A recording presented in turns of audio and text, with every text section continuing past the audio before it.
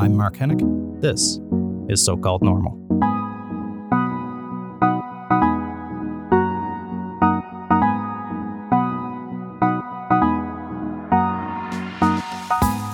Hey folks, welcome to So-Called Normal. I'm Mark Hennick. Today we have on the show Lee Thomas. I've wanted to talk to Lee for a while now. They're a mental health and LGBTQ speaker, and we had the opportunity to connect in, where were we? Dallas, Texas, for some reason. Lee is in Calgary. I'm in Toronto, and we met up, and it took us to go to Dallas together to meet up to have this conversation at a conference that we were attending of other health advocates, and we had a little contingent of mental health advocates as well. So this episode and a couple of others that we're going to be having were all recorded there on site at the Health E-Voices conference in Dallas, Texas. I love talking to Lee so much because they've got such a holistic and I think well-needed, somewhat challenging view of the mental health space. And we get into that a bit. You know, what does it mean to be a mental health advocate? And especially, you know, asking yourself the question, asking others the question, what are you advocating for? Because not all advocacy is super helpful. Sometimes we encounter people who are advocating for things that we may not agree with, or we may not see as beneficial to the cause. And that's challenging too, to take care of yourself as an advocate. So we just scratched the surface of all those little themes. So stay tuned for the whole conversation. It's really a good one all the way through. I really enjoyed talking to Lee. So here's my conversation on So-Called Normal with Lee Thomas. I am Lee Thomas. I'm a mental health advocate. I'm also a grad student. I'm doing my master's in social work right now. I've been doing a lot of advocacy around youth mental health, and I'm only now starting to shift that into being about mental health more generally. I'm 25 now, and so I'm not really a youth anymore. Depending who you ask, there's all these youth definitions going up to 30, and I'm not. Yeah. After I started having kids and getting grays, and you're like, I feel weird being a youth now. Yeah, creaking and groaning when I get out of bed. It's like, it's probably we can give up this youth. Yeah, it's like kind of once I started paying my own taxes, I was I really, if this feels weird, to be lumped in 11 to 29, I'm like, it's a bit broad. Yeah. So you said you've been broadening out to talk about mental health more generally, but let's talk about the specifics for a minute. Why did you get into this in the first place? Why do you advocate? Goodness. Yeah. So I grew up in a very small town in northern Alberta.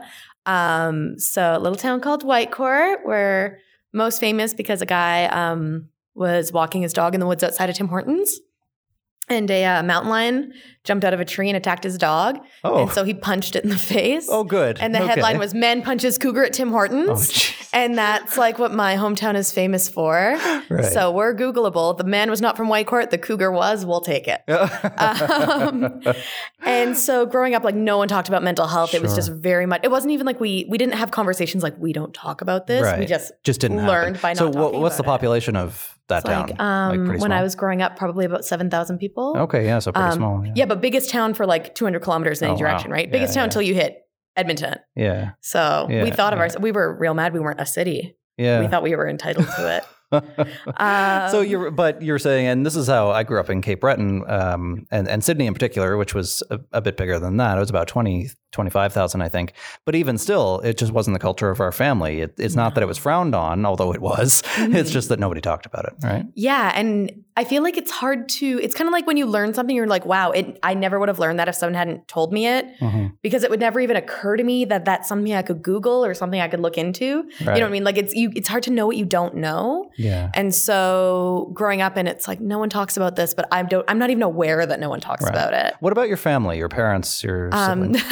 So my parents are both teachers, and I'm the youngest of three, which explains all of my attention-seeking habits. If you believe in that birth order stuff. I also happen to be the youngest of three. Oh, shocking. It's shocking. Yeah. And so they are very stiff upper lip kind of people.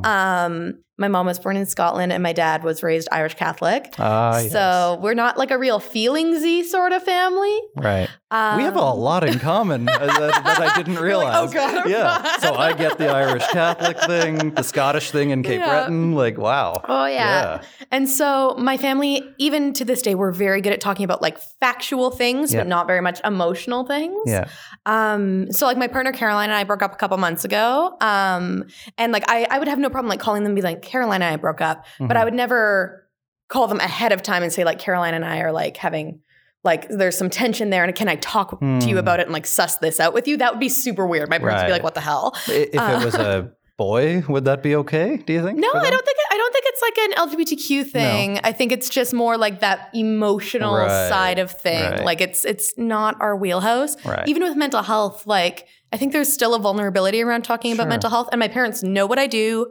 I've actually presented at the school that I went to and the school that they teach at. Oh, interesting. How was that? It's always weird, I find, going back to the homeland. Super weird. Especially because like at that point, I would have been, I don't know, maybe 5 years out from when I graduated high school. Right. So there was like a lot of teachers there who still knew me. There was like some of my like friends' younger siblings were still going to the school. It was like super weird. Yeah. Especially because like I very much changed everything about myself once I left Whitecourt. Like, you know, cut my hair, change my name. It's like a real Mulan move. Right. Find yourself, all that stuff. You know, moved across the country. And so coming back, they was like, oh, like Colleen Thomas. And I was like, who the fuck? That. Right. Interesting. Yeah. So what motivated that? Were you struggling with your original very much identity? So. Yeah. So I started struggling with like, I'd say like mental health generally in middle school. So I would have been like 11 or 12. And then didn't really I kind of flew under the radar until university. So I was like struggling with an eating disorder, struggling with self-harm, depression, but in a very stereotypical fashion, which makes me mad because I like to think that I'm special and like a statistical exception. But in a very statistically average sort of way, I kind of flew under the radar because I got good grades and didn't have too many outbursts. Right. You did it the Irish Catholic way. I did the Irish Catholic way, right? I was like guilty and sad and like took it out on myself. Life is hard. It's hard for everybody. Exactly. Like I'm like, is everyone not this miserable? Right. And I grew up in like, you know, like the emo age, right? So I'm listening to like My Chemical Romance and I'm like, this is just a normal way to feel. Like everyone wants to die. This is fine. Yeah, really. Yeah. So then I was still very unhappy, moved to New Brunswick. I wrestled all through middle school and high school. I was very good at it.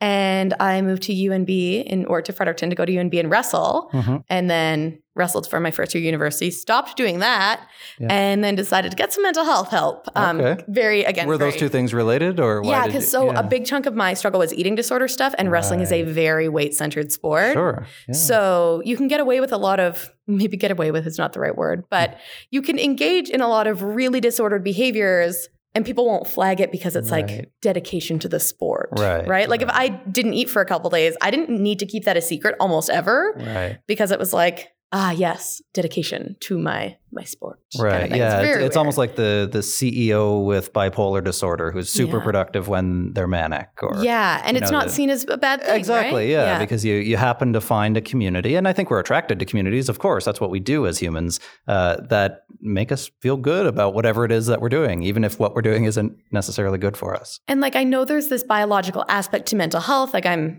get that, but I think there is this huge social aspect to it too that sometimes these conversations around biology miss a little bit. So, you know, what we see as a symptom is socially constructed in a lot of ways. So I was able to engage in a lot of these behaviors and have it be very socially endorsed, partly because I was like always a very chubby kid. Right. And so, you know, if I'm weighing my food and, you know, exercising all the time, people see that as like self-discipline and self-improvement. Or because I got diagnosed with bipolar disorder much later, but I teach mental health first aid, and they talk a lot about, you know, work as a measure of wellness. And I always problematize that a little bit in my presentations. Because when I was really sick with my bipolar disorder, I was, you know, a very productive, very manic employee. It turns out you don't sleep for 18 hours. I know, I was like, wasn't eating, wasn't sleeping, was getting all of my self-worth from my work. Yeah. And now that I'm healthier, I'm a much worse employee because I'm like, I'm sorry, it's 4:30. I'd like to leave now unless you want to pay me overtime, right? Like I have that healthier work-life balance, but it's Employers don't like that as much. I don't think that makes you a worse employee. I think it makes you're taking care of yourself. Depends who you ask. You're not a good capitalist, if that's what you're saying. Yeah. Well, I don't think anybody would accuse you of being a capitalist anyway. No. So okay, you're in college and the wheels fall off, basically, is what you're telling me. Yeah. So with, and again, very stereotypical story, like with eating disorders and like, the self-harm and the mood disorder kind of all coming to a head and lack of parental supervision. And I was living in residence, big kind of party culture. Residence meal hall was like not great for me because it was like unlimited food and no supervision. And I was living in an all girls residence at the time, and some other people on my floor also had eating disorders, and we didn't have the healthiest relationship with that and each other. Like we were great friends, but not great supporters of each other. It's a weird environment, isn't it? Especially for first year students. I only realize this now as I keep saying as I get older. I'm only in my early 30s, but even still. I just imagine you starting like a long white beard. Yeah. That, in like my day. A pipe. No, but as I get older, I realize how young I was in first year, second year university. Like you're still a kid. You're straight out of high school. And nobody taught me how to most people had to do that, right? Yeah. You're just thrown out there. And it's just kind of like, good luck, kids. And for me, it was overall a very positive experience. Yeah, me too. It was an opportunity when I needed it. Yeah. But yeah, there was a lot of just kind of like, well, good luck out there. Like, figure it out. Yeah. And I think just a lot of assumptions of, again, that whole society thing. Like, what do we see as normal rites of passage? Right? Yeah. And do you think that it's still generally or was at the time seen as a normal rite of passage to struggle with depression in this way or whatever the struggle was? I feel like more it was seen as like a normal rite of passage to be very profoundly unhappy. And that's where I think I struggled was I was aware that I was unhappy, but I didn't think that I was like struggling with a mental illness because I think maybe in the early days of people starting to raise awareness about mental health and mental illness, but there was, and I think still is very much this vibe of like, you have all these fakers out there who are making it harder for everyone, people who say they have anxiety and depression and they don't, and they're just making it way harder for the people who actually do struggle. And I thought I was a faker. Yeah, I did. I think that piece seems to be new, but people don't realize that this whole mental health awareness thing hasn't been around all that long. It's been 5-10 years that we've been doing it in a really profound and an intentional way, I think. Yeah. But it hasn't really fully sunk in yet either. No, and I think we're just starting to get to the point where we can have those more nuanced conversations around things. Like I was having a great conversation with someone yesterday where you have these arguments about like, I don't want people to see me as an illness. I want people to see me as a person. And then you have people who, have this idea of like, well, my illness does impact every single part of who I am. Like, I'm not defined by it, but it actually 100% influences every single thing about me. Right. And so it's trying to balance that, like, I don't want people to only see me as someone with a mental illness or, someone who's trans or someone who's like whatever. Like, I want them, so I don't want them to only see that, but I also don't want them to like see around that, right? Like, I don't want them to be like, I don't see you as like a mentally ill person. I just see you as a person. Because it's like, well, I don't want you to unsee this huge influential part of me. Yeah. I don't know if you've reflected on this, but how much stigma at that point in your life had you internalized that you believed a lot? Like what if you're a mentally ill person? Like, what does that mean? Bucket loads, right? Yeah. And I always struggle with this idea of, do these small steps make it harder for us to take big steps? So what do you mean by that? I'm thinking in like, say in the LGBTQ community, we've done a lot of advocacy work around like, and when I say we, I don't mean like me personally. Well, you have. But like not in this particular way. But there's like all these like campaigns around like, like not all gay people are, say we could talk about gay men. Not all gay men are flamboyant and not all gay men are feminine and not all gay men, want to be fashion designers or like whatever. Right. Which like I get that because you want to expand the box that people can live in. But there is still this subtext of like, I'm sorry, as being a flamboyant feminine fashion designer, like something bad. Right. Yeah. And so I think we see that with, say, mental health initiatives where it's like, well, not everyone with a mental illness, is X, Y, and Z. Right. And some things are like objectively bad. You're like, okay, like not everyone with a mental illness is a serial killer. Like that's an objectively bad thing to be. Sure. But I feel like there is still this, subtext of we want to avoid all the kind of icky things, like this whole idea of, you see these campaigns around mental health and addiction. And I think my definition, one of my campaigns kind of fed into this a little bit. This idea of, mentally ill people aren't these people you see on the street and people who are talking to themselves. It's normal people like you and me who live with mental illness. And as a result, we forget about the people who are living on the street. And I was like, and even if it was only, people who are living in the street or whoever, like, I'm sorry, does that make it less of an important issue? Yeah. And so that's part of the reason, like, I've taken a bit of a step back with the My Definition campaign, partly because it's like very time consuming and it doesn't necessarily fit with my politics anymore. And that was part of it was I was like, I don't want to be reinforcing these messages that there's like a right way to have a mental illness. Had you thought about featuring people who fit those stereotypes? It's not something because I mostly would like go with university populations because that's like where I was at the time. I was also a university student. Yeah. And I think for me, it was less about, okay, I want to make this campaign something that does fit with my politics and more about like, this campaign was never as radical as I wanted it to be. So I'm not going to try to like squeeze it into something radical. I'm just going to go, you know what, that served the purpose I needed it to serve. And it's okay for me to move on to something else. Yeah. So like with my writing, I get to be a bit more radical. Yeah. And how has that been evolving for you in terms of shifting how you do advocacy? Was that hard for you? Sometimes people really want to cling to what they've always done. Yeah. I feel like I've never had that sense of like permanency. No. So for me, it's like, I'm like, not sad that My Definition isn't a huge part of my life. I always wanted it to kind of work itself out. You know what I mean? Like I even from the very beginning, I was like, I want My Definition to get to a point where it's like not seen as necessary anymore. Right. What I've struggled with more is as my advocacy has become a bit more radical and become, honestly, I think a bit more meaningful to me, people don't want to hear it as much. Oh, that's true. Yeah, the more marginal you get. And I think this is why, in many ways, mental health awareness has become so popular is because it's been neutered. Because it's been sanitized. It's about self-care and these are great things. Self-care is important, don't get me wrong, but it's a lot more complicated than that. And sometimes it's actually often messy and uncomfortable and challenging. Like self-care is such a good example of like so individualized, right? Like if I am struggling with my mental health because I can't afford my medications and because I'm facing discrimination and because of, X, Y, and Z, like me doing self-care, yes, it's not a bad thing for me to do. But if we're yelling at me to do self-care, why are we not yelling at my landlord to lower my rent and yelling at, the school system to stop being like messed up? You know what I mean? Like, why is it on me? Yeah. I don't know if you've noticed this as well, but I certainly have. And I've talked about this. I've been criticized for this, that the pendulum in the mental health advocacy world in a very short time has swung really hard back to the biomedical, take your meds, see your psychiatrist, and then you'll be cured and get all better. Yeah. Or even on the dark side of that, some people just can't be cured because their brain is broken and they're fundamentally different in some way. That makes me really uncomfortable as I think a broader minded person. Have you noticed that as well? I definitely have seen the pendulum swing. Well, I feel like I kind of jumped on when the pendulum was still swinging very biologically. And I struggled with this because for a while, the biological model I found very comforting. Sure. It's simple, right? I loved the idea of like, I was just sick and there was like a point in my DNA where this was inevitable. It helped me like really shift some of the blame. Yeah.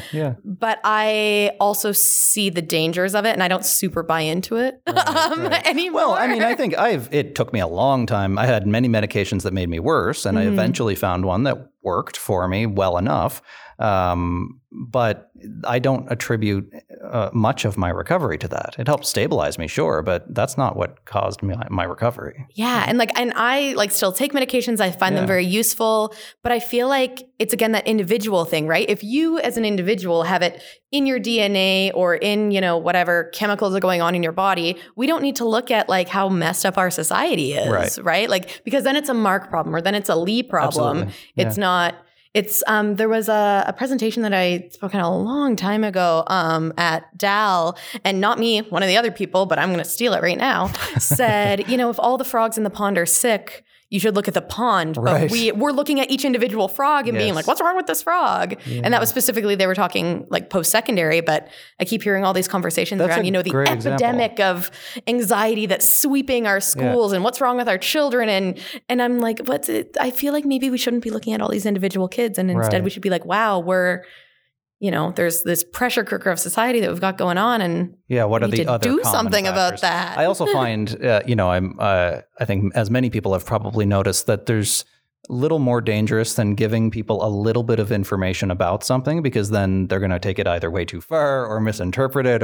And I find this is the case with basic neuroscience information as well, that there's, especially in the advocacy community, I've noticed, people who will bang the drum about it's your brain, the problem is your brain, but they don't actually seem to really fundamentally understand much about the brain, about how neuroplasticity works and how our environment, if you're poor, if you're racialized, if you're marginalized in any way, the impact that trauma has on your brain, that just because we have pictures of somebody's brain who looks different, who has depression, that doesn't mean that's what caused their depression. It actually could have went the other way around. So people don't seem to understand the scientific part of it, right? Yeah. And it's, again, I always try to like pull out in my brain like these unspoken things.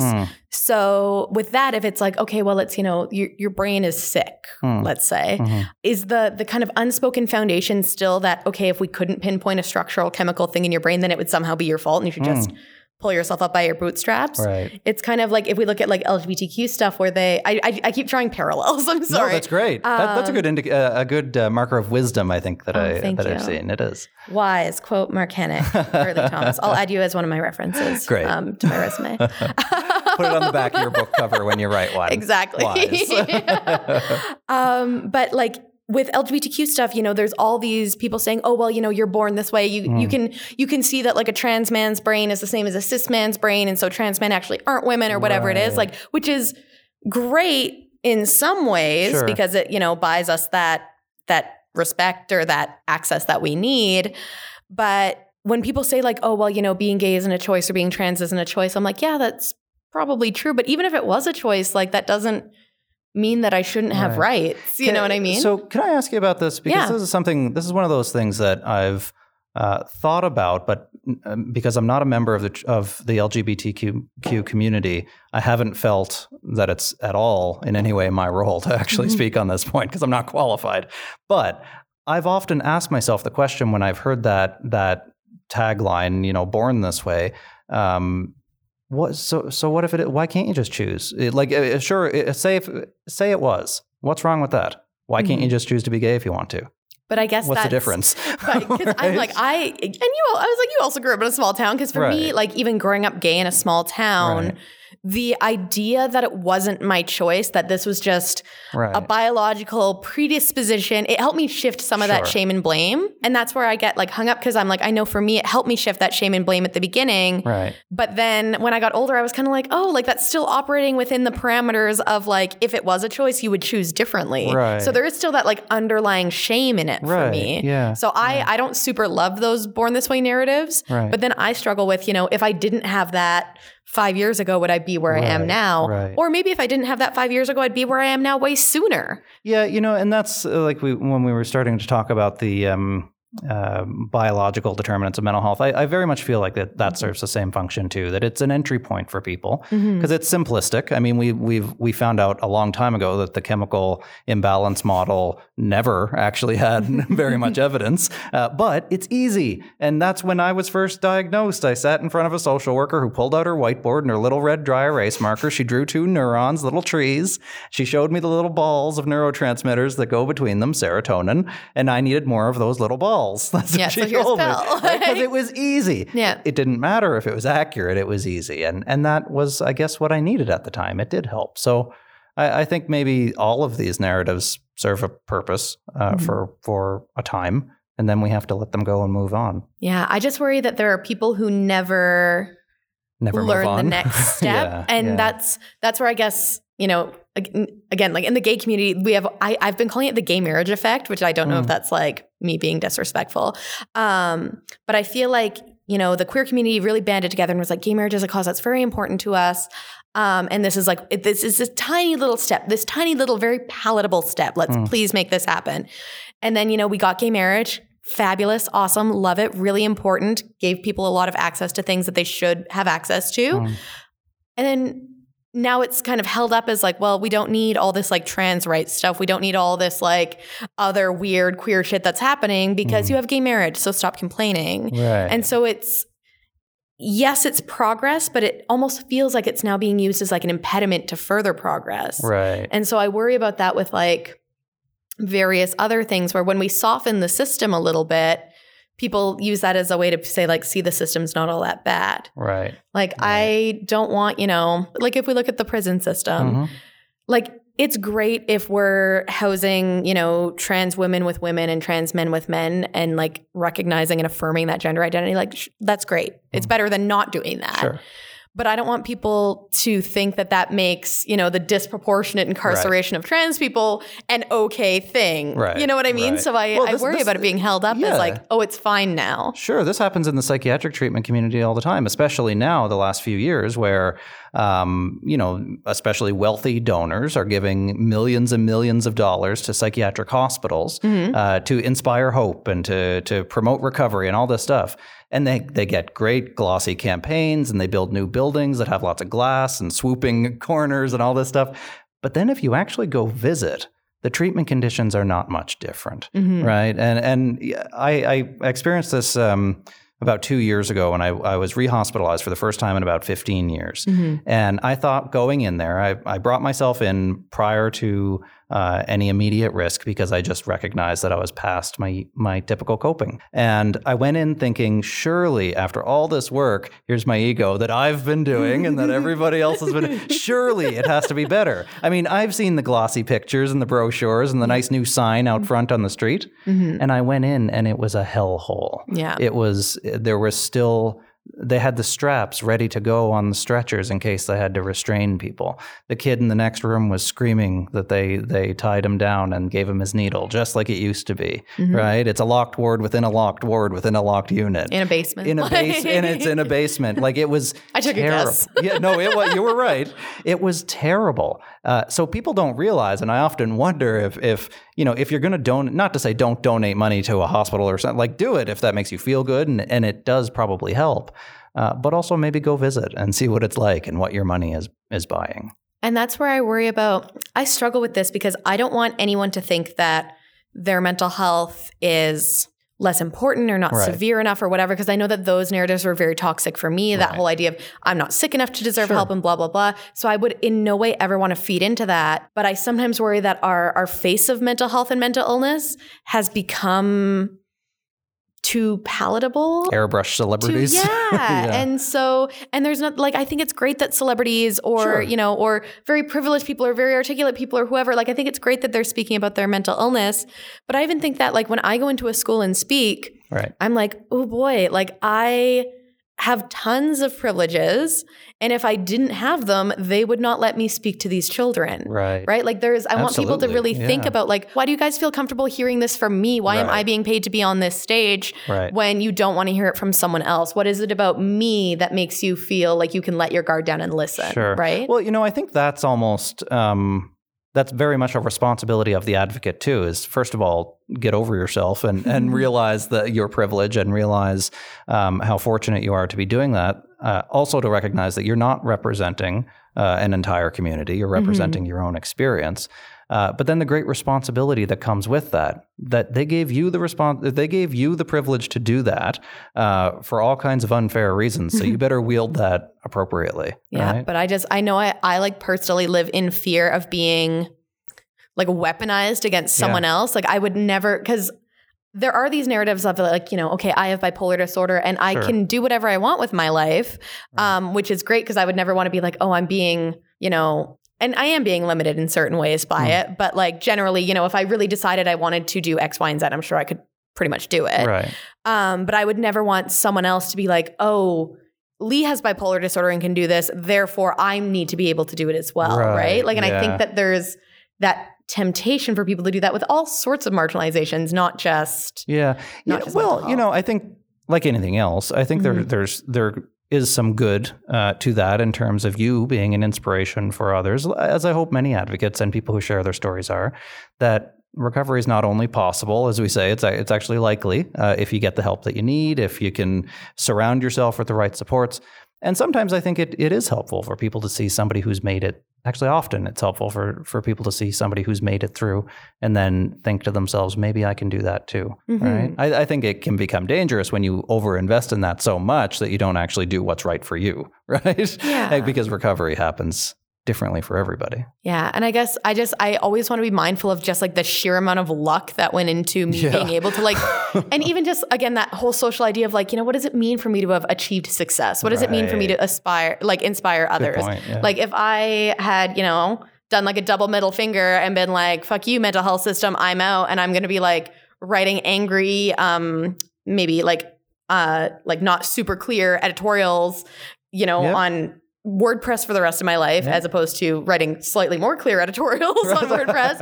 If I was encouraging people to never, ever engage with the mental health system instead of to engage with it in a way that makes sense for them, why does that necessarily mean that I'm less successful? Well, and you know what I mean? I don't think it does. And you're right. Success is a relative term. And that was the most common way to do mental health advocacy in the generation prior to ours and in the anti-psychiatric movement, which was very much, and there's still a few of them around, though you almost never hear about it because of the pendulum, I think. That's very much what it was. It seemed to be people talking about how not only were their rights violated by the system, but they were abused and denigrated and traumatized by the system in horrible ways. Yeah. And I think we forget that, right? And it's very interesting to me because I know I worked with a lot of, in New Brunswick, the consumer survivor kind of like movement and that sort of thing. And it's such a different context because the older mental health advocates I was working with, and I'm not even sure they would call themselves mental health advocates. No, I don't think they would. Yeah. But they were very much, being hospitalized is a violation of your rights and all that sort of stuff. And I think that is true in their experience, but then I'm working with these younger mental health advocates and, even people my age or our age. And I know for us, like being able to access inpatient care was nearly impossible. Yeah. So our worry was not, oh no, I'm going to get hospitalized and held there for a really long time and hate it. Right. Our worry was, won't. And that was basically it, was that idea of I'm going to desperately need care and never ever be able to access it. Right. And again, this is where people get stuck on one thing instead of seeing the diversity of what people need. Yeah. The conversation is always around, why don't we have enough psychiatrists? Yes, there's communities that have absolutely tragic lack of psychiatry, but psychiatrists aren't the only people who can help people either. They actually tend to be a very expensive form of helping relatively few people, and they need to be used appropriately. They need to be part of the system, but used appropriately. So that's not going to, like, if you're investing all of your efforts in that one thing, you're not going to see much of a result from it. Yeah, but I mean, it makes sense with the biological model, right? We have so many sick individuals. Yes. Let's get so many individual doctors to help them. More beds, more inpatient more individual rooms. Treatments, right? As opposed to seeing it as that more social problem. But it's, as much as it's expensive to hire 10 psychiatrists, it's much more expensive to provide social housing for people or whatever else they might need, right? You would think so, but actually, are you familiar with the Mental Health Commission of Canada Housing First Research Project? I'm listening. Yeah, so they had this bold idea. It wasn't original. It had been tested elsewhere, that if you take people with mental illnesses who are also homeless, often that would be an exclusionary factor for social housing. If they had, for example, severe and persistent schizophrenia, they might not be eligible for housing. But if you actually took them and gave them a house first, that helped their mental illness. And the recovery rates were much higher. Right, shocking. Take homeless people and give them a house, and that helps their homelessness and their mental illness. Yeah. And the research on this has been conclusive, that it saves on the back end far more than it actually costs to do, because they're not using police as much, they're not using shelters as much, hospitals and doctors as much, because they have somewhere to live and a safe place to sleep, and they don't have to worry about where they're going to eat the next day or if they're going to get stabbed in the bathroom. So these kinds of interventions do work, and we do have data to support it. Yeah. And that's, I guess, where I get hung, because, doing this grad school academia nonsense right now, that's where I get hung up, where we do have this data. Yeah. And so why is every provincial government not jumping on board with this, right? Great question. And that's where I get really frustrated, where I know we have like these, and not with like any one individual, like I've got no beef with the Mental Health Commission, we have this research and then it doesn't get translated into actionable change. And they would share that frustration, I think. Yeah, and I just find that so wildly frustrating. And I can't quite, I keep staring at the gap and being like, what the hell is happening there? And not really being able to fully figure it out. I think you're probably in lockstep with the entire mental health community. It's like, we know this isn't a mystery. Or likewise with treatment and recovery. There's 100 years almost of research on treatments that actually do really help people that people still aren't getting access to. Mm-hmm. Something as basic and thoroughly researched as cognitive behavioral therapy.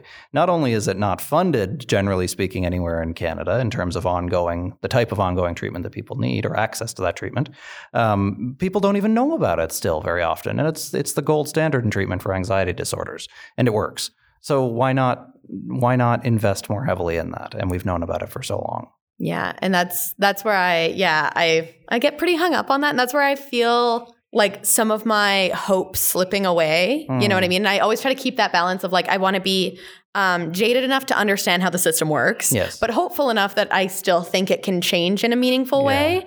And when I think about that, sometimes I like feel that hopefulness part slipping away and that jaded part creeping up on me, being like, you're not the first person to notice this and you're not going to be the last. And like, this shit isn't changing. Yeah.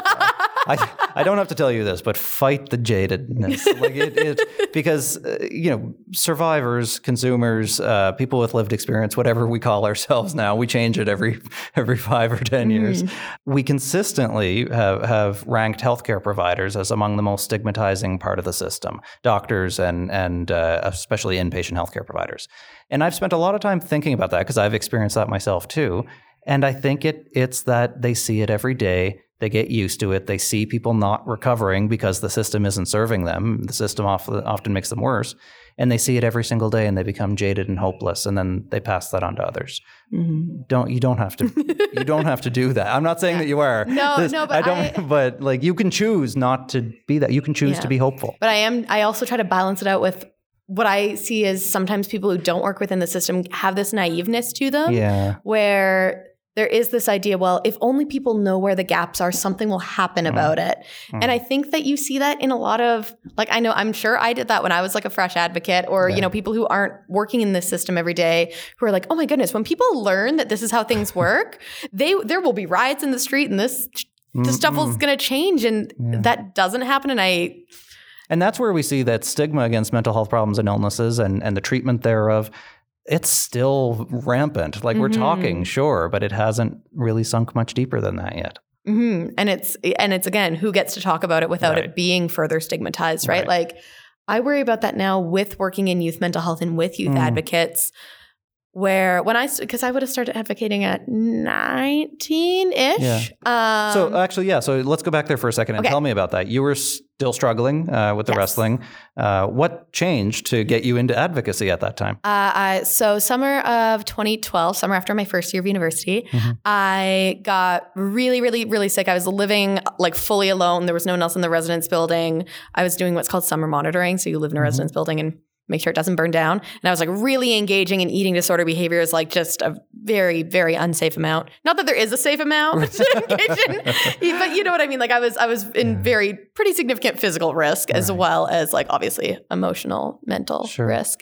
So I got really sick and I wanted there to be like, I think I had a very romanticized idea of mental health in my brain because I had finally at that point admitted that I had an eating disorder. I was like, okay, I'm like engaging in these behaviors a lot. This is probably like something bad. But again, like I was still like a relatively chubby person, like compared to my idea of what someone with an eating disorder was. So were you, how did your eating disorder manifest? So I had like really bad bulimia, really bad. There's no good bulimia. No, exactly. But, just the right amount just like of bulimia. The perfect amount.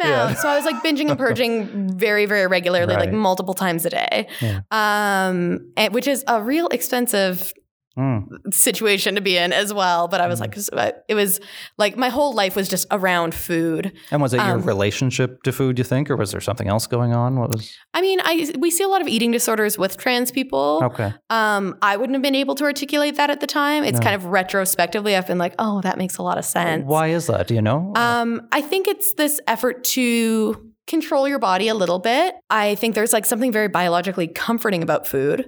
So like you eat food and feel comforted. And then for me, it was like, oh shit, I got to get rid of this. I remember reading somewhere about the difference between anorexia and bulimia being that like people with anorexia generally really want control and people with bulimia are almost like the bigger part is more like self-loathing and self-punishment. Right. which that held with my experience because I keep the Irish Catholic thing. Yeah. It keeps coming full circle. I couldn't find someone to flog me in the streets. So, or like, I don't know, those like, those like punishment-y things. Yeah, like I'm holding my arms up. I'm like, the gallows. Yeah. And so it was, I think probably because I had like, not a super deep emotional range as well. It was something tangible and visceral, right. You know what I mean? Right. But it's also like I've had my eating disorder since I was like 11 or 12. Okay. So it's hard for me to kind of like, I don't have a lot of memories from when I was 10. Sure. Like, you know what I mean? Like it's been a part of my life for so long that at that point, so I would have been 18 at that point. So 6 or 7 years, like I couldn't really remember a way of functioning in the world without it. Right. And it was normal ways, it was soothing. Sure. Right. Because because I also have like, pretty intense anxiety and lots of other fun stuff. And so I would, go have a social interaction or whatever. And I've never been a very shy person, shockingly, right.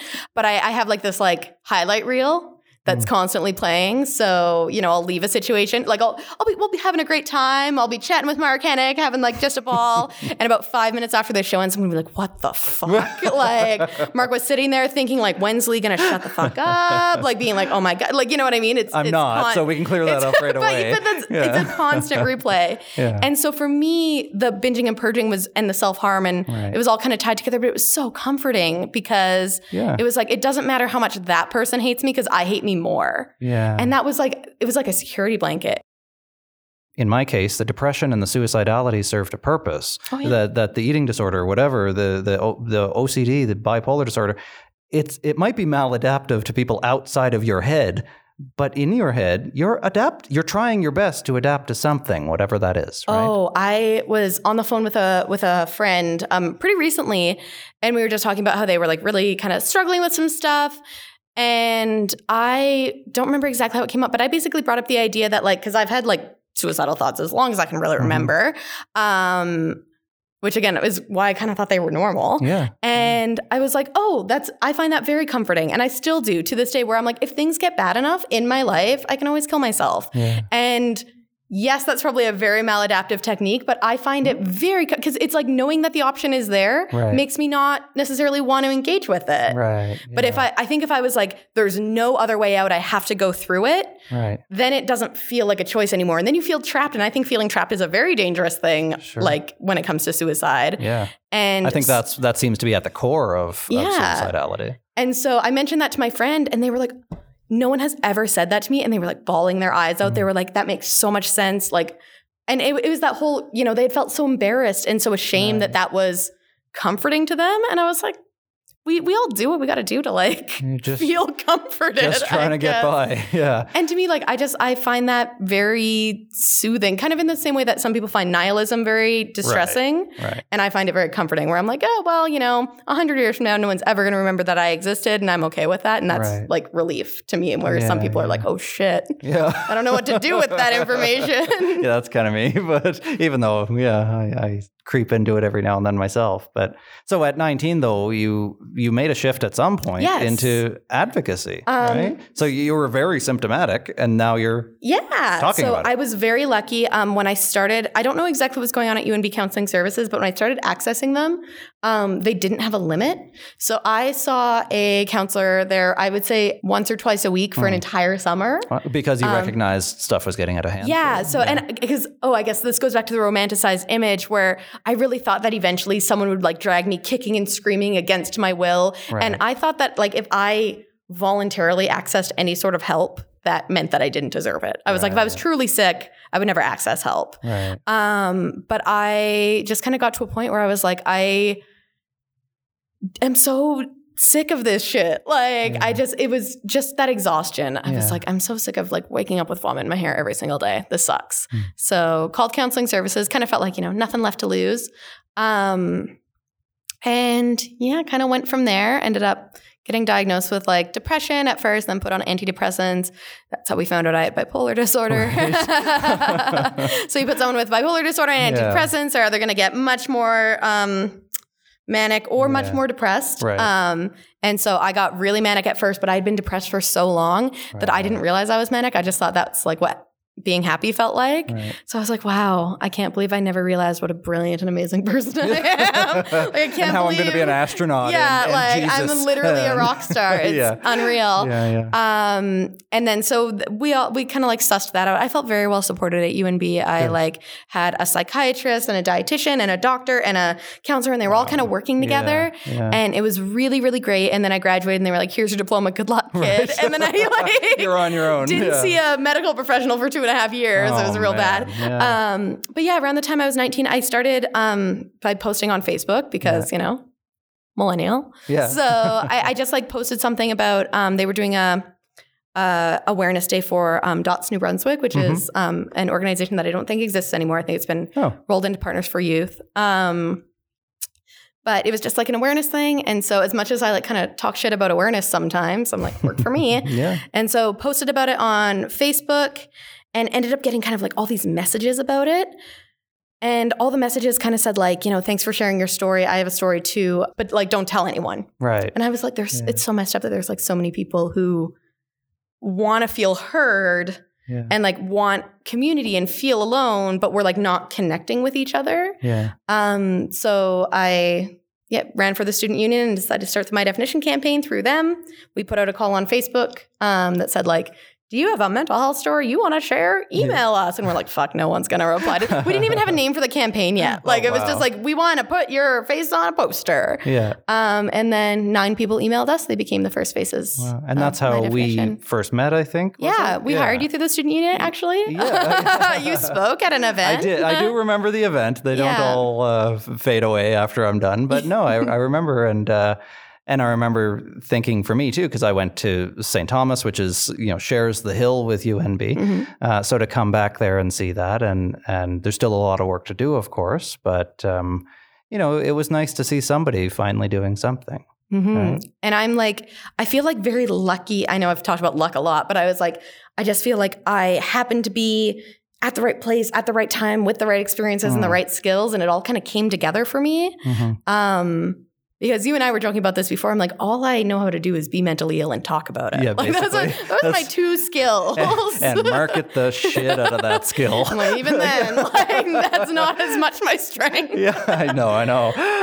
But so what, I mean, I know you're tight on time, so I don't want to keep you any longer. But if you could tell me through all this, you know, you get into advocacy and the rest is history, as they say, and all that. So a couple of years later now, down into the advocacy trenches, studying social work, really still, you know, a very bright future, whatever you choose to do. What have you learned so far along this process about yourself? Oh, about myself. Yeah. That was the twist at the end. I was like, let me tell you what I've learned.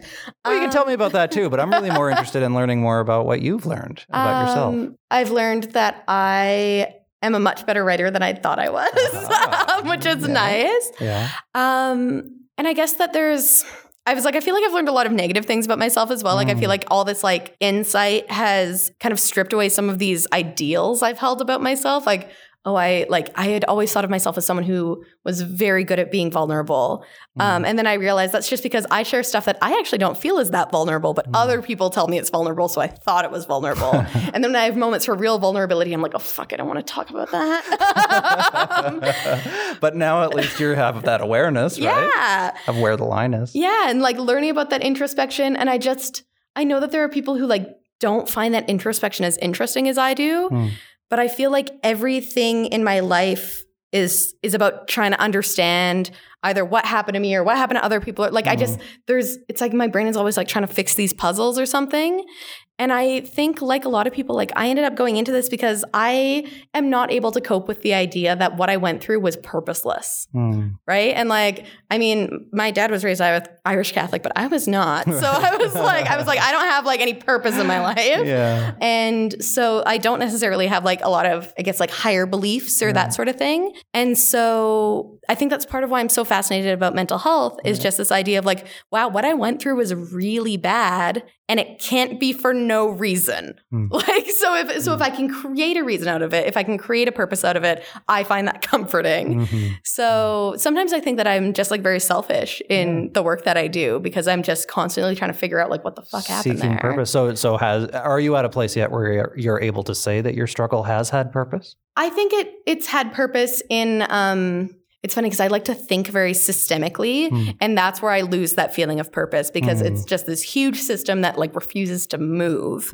But when I think individually, when I think of like the individual people who I've got to meet, the individual people who have like told me that the work that I do has helped them and been meaningful to them, that's where I find that feeling of purpose. So every nice thing that anyone has ever sent me on like Facebook Messenger or email or whatever, it's like printed out, it's on my wall. I look like a crazy person with all like these printouts on my wall. And then I was like, well, I am. So with red Sharpie connecting them and making circles. And I just I can't imagine, like, I was like, I don't know what I was doing before this. Like, I was like, I've always wanted to help people. I wanted to go into journalism, but I didn't know that Stu existed. Right. Sorry. Yeah, so nobody I does. went to UNB to like take English because I was like, that's basically journalism. Yeah. And, I started with the student newspaper because I was like, I really want to write about problems so like people will like know about them and fix them. And then I kept writing about problems and no one was fixing them. And that's why I ran for the student union. It was a platform of mental health and gender neutral washrooms. Those are my like two. And it worked. Platform. They also now have gender neutral washrooms. There you go. And so then it was, okay, well, I'm going to do this because this will make it work. And now I'm kind of doing the advocacy thing because maybe that will make a difference. And, if I decide tomorrow or 5 years from now that this is not like the right way to make that difference for people, then I'll do something else. I look forward to seeing everything that you do because it's so much fun. And you will, and I will be reading about it. And it's such a pleasure to have talked to you and to see all the good work that you're doing. I really think that this clearly is your purpose. You're using it well, and I think you're making a bigger difference than you think you're making. Aw, thank you, Mark. Thanks, Lee.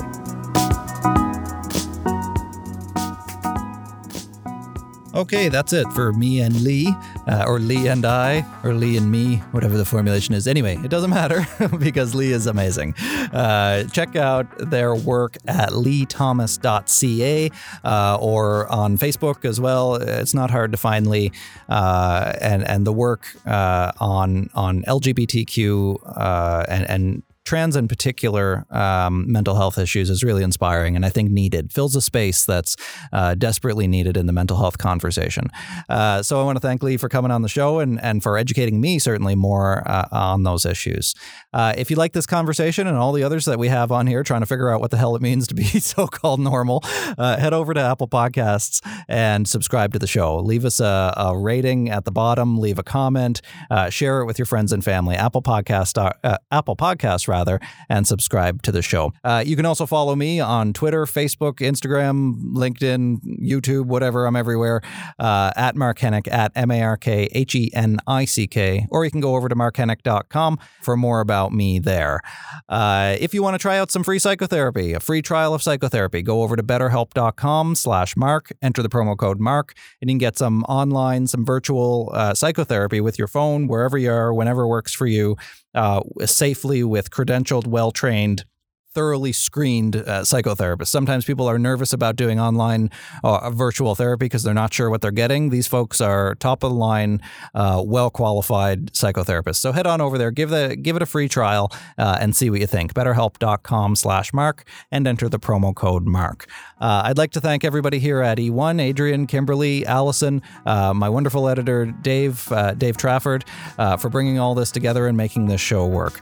I think that's it. So reach out to me. Let me know what you thought on social, and tune in next Monday, for another episode of So-Called Normal. I'm Mark Hennick.